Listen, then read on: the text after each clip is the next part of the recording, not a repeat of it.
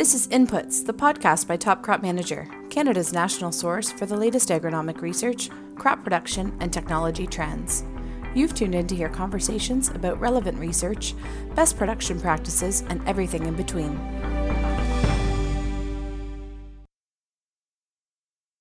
This series of Inputs, the podcast by Top Crop Manager, is sponsored by Economics. To quickly make sense of today's crop nutrition research and maximize your return on investment, visit nutrien-economics.com. That's economics with a K. Hi, welcome to this new episode of Inputs. My name is Alex Bernard, and I'm here today with Laura Schmidt, who is a production specialist with Manitoba Pulse and soybean growers. Welcome, Laura. How you doing? Good. Thanks so much for having me, Alex. Oh, thank you so much for coming on. So, overall, how would you say the 2020 season in soybeans went in Manitoba? Generally speaking, it was a pretty good year for soybeans. We had much better moisture this year, leading to a really strong crop that yielded quite well. There wasn't much for IDC and hardly any soybean aphids popped up this year, but there was still our fair share of challenges to soybeans, but overall none of them really seemed to impact yield too strongly. This year we even spotted 4 bean pods, which is something we haven't really seen here in Manitoba with our previous dry years. So I guess I'll just kick off with a little bit of a snapshot of what our growing season looked like here in Manitoba. Perfect. So this spring, we had high soil moisture carryover from the previous fall, with some crops still needing to be harvested. Fields that were off last fall still had plenty of ruts and compaction to deal with as well, and this led to some concerns for us about getting in some of that field preparation ahead of soybeans.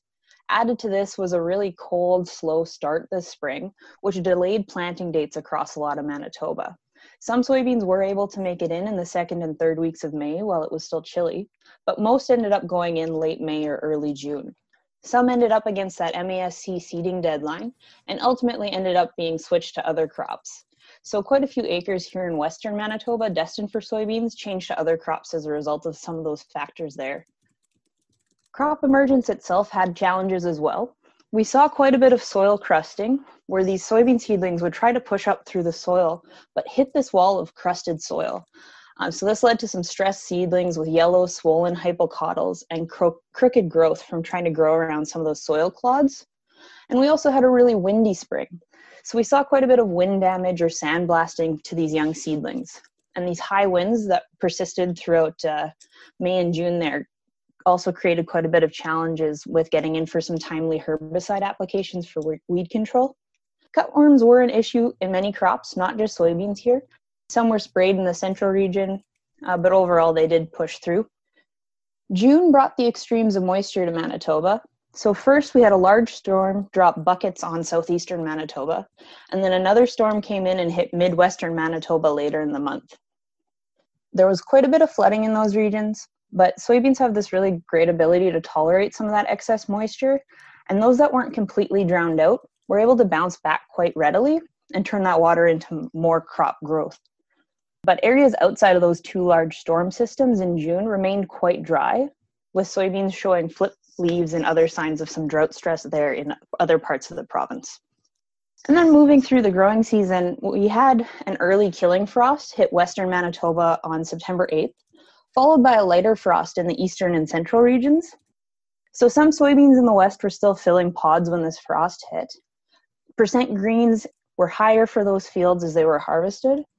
Some were harvested in stages to separate the quality of more mature areas versus those hit harder by the frost, and some were put into storage anticipating a little bit of color change in the bin. But overall, that moved into a really quick harvest for us this year, thanks to some minimal weather delays. Overall yields averaged probably around 35 to 45 bushel per acre, with some really good quality, excluding some of those that were hit by that frost.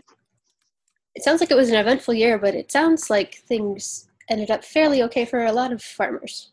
Yeah, just that better moisture really ended up leading to a nice strong soybean crop this year. So they really pushed through a lot of those stressors that they were up against. It seemed like it was a heavy bug year in Ontario, but I didn't hear nearly as much on the prairies, but I did hear a lot about the soil crusting and the moisture. Insect-wise for us here in Manitoba, it was kind of quiet. I'm happy to report that we hardly spotted any soybean aphids. And those populations of soybean aphid that we did have never reached economic thresholds. Grasshoppers probably would have been our chief insect concern across Manitoba this year. Some fields were sprayed in almost every region, but they were sprayed on a kind of case-by-case basis since populations varied so much, along with whether or not the beneficial insects were there in the field. But for us, I think the grasshoppers were mostly a concern because soybeans are staying greener longer than our other crops as they're maturing and harvested. And as the ditches get hayed, the grasshoppers will start to move into those still green soybeans. Right. And you did mention cutworms. Did they reach economic thresholds, or were they just a pest? In some fields, that was also a case by case. For spraying, I mostly heard of that kind of in the central region of the province. I did see them in quite a few fields, but just kind of a couple plants clipped here and there in a lot of the ones I was scouting. If this were to happen next year, like if growers were to have a significant amount of greens in their fields, what would you recommend that they do? Well, first of all, I think we want to take a critical look at what varieties we're growing in our regions and make sure that we're selecting varieties that will mature within our average frost-free period. So the first step is going to come down to your variety selection, that's for sure. So we have a map available in our Pulse and Soybean Variety Guide that we put out every year. And this map is the zones, maturity zones we would expect for soybeans to mature within the frost-free period within a given amount of days per region. And then the varieties will fit into these based on their average relative days to maturity. So you can grow shorter season variety than that zone is going to indicate, but growing longer season varieties in here, you'll run that risk of hitting that frost. So the last couple of years, we haven't really had that early frost. So I think some folks are maybe towing towards a variety that might be a little bit too long for their growing season window, and they just got hit by it this year. So there was a kind of combination of factors there. So we had that cold, slow start in the spring. So these planting dates were already pushed later. But then we had this early fall frost come in, and it really tightened up our growing season window for soybeans. So it's a good reminder for us here, especially as we're at the point in the year where people are booking seed and planning for next year. Let's take a look at our maturity zones, and let's match our variety selection within that zone of average frost-free days. So that would probably be the first one. And then if you're able to get in with timely soybean seeding dates, hitting that second and third week of May there, you should hopefully be outside of that frost window. And I imagine not having the harvest linger on into the next season will hopefully help next spring.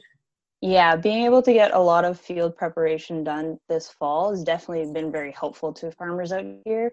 So a lot of those fall fertilizer applications or just picking stones, kind of stuff like that, we had a lot of time to do that this fall, which was really nice.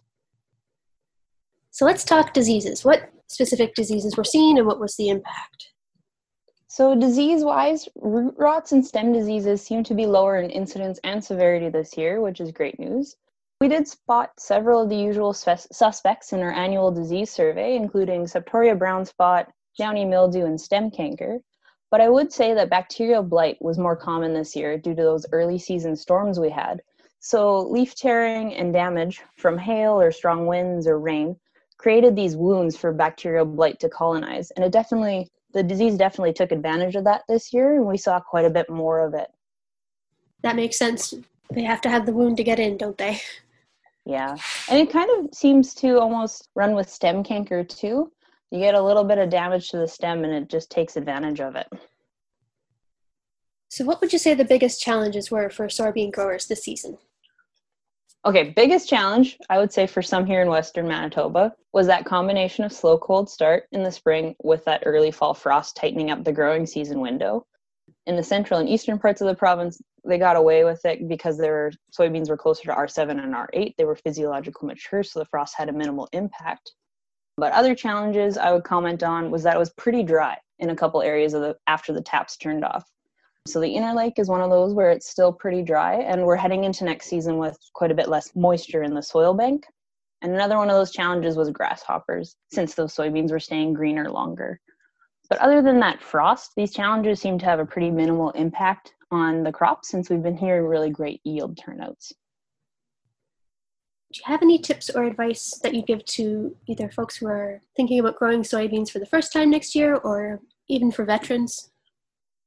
Well, I'd say a big one is No 2 years are the same, and moisture is going to swing quite a bit here in Manitoba. So for those that were dry, there's no guarantee that we'll have another very dry year. A big one would be start your soybeans off right this spring. So take some time this winter, check up on the latest research for your area.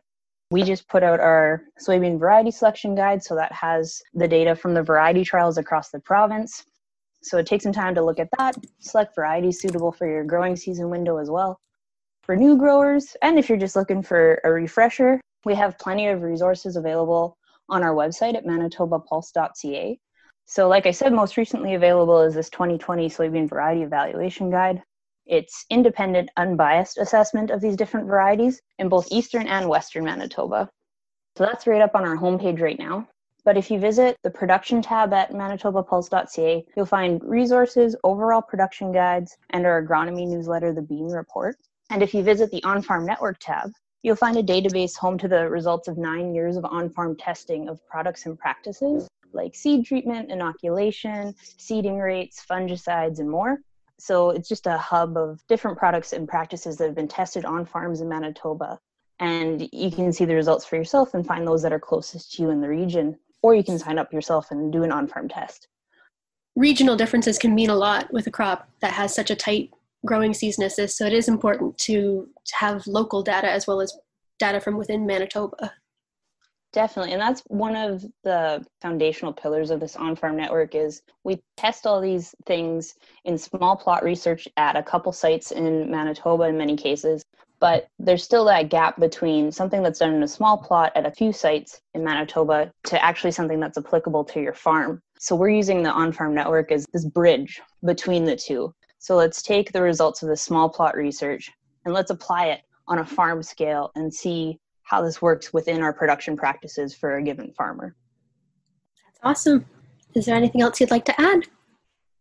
Well, here at MPSG, we're missing our in-person meetings this winter, but we're still happy to engage with farmers and agronomists over the phone or through the internet. So please feel free to reach out. Stay safe this winter and best of luck next growing season. Perfect. Thank you so much, Laura. No problem. Thanks for tuning in to Inputs, the podcast by Top Crop Manager. To catch up on all of our other episodes, visit topcropmanager.com/podcasts.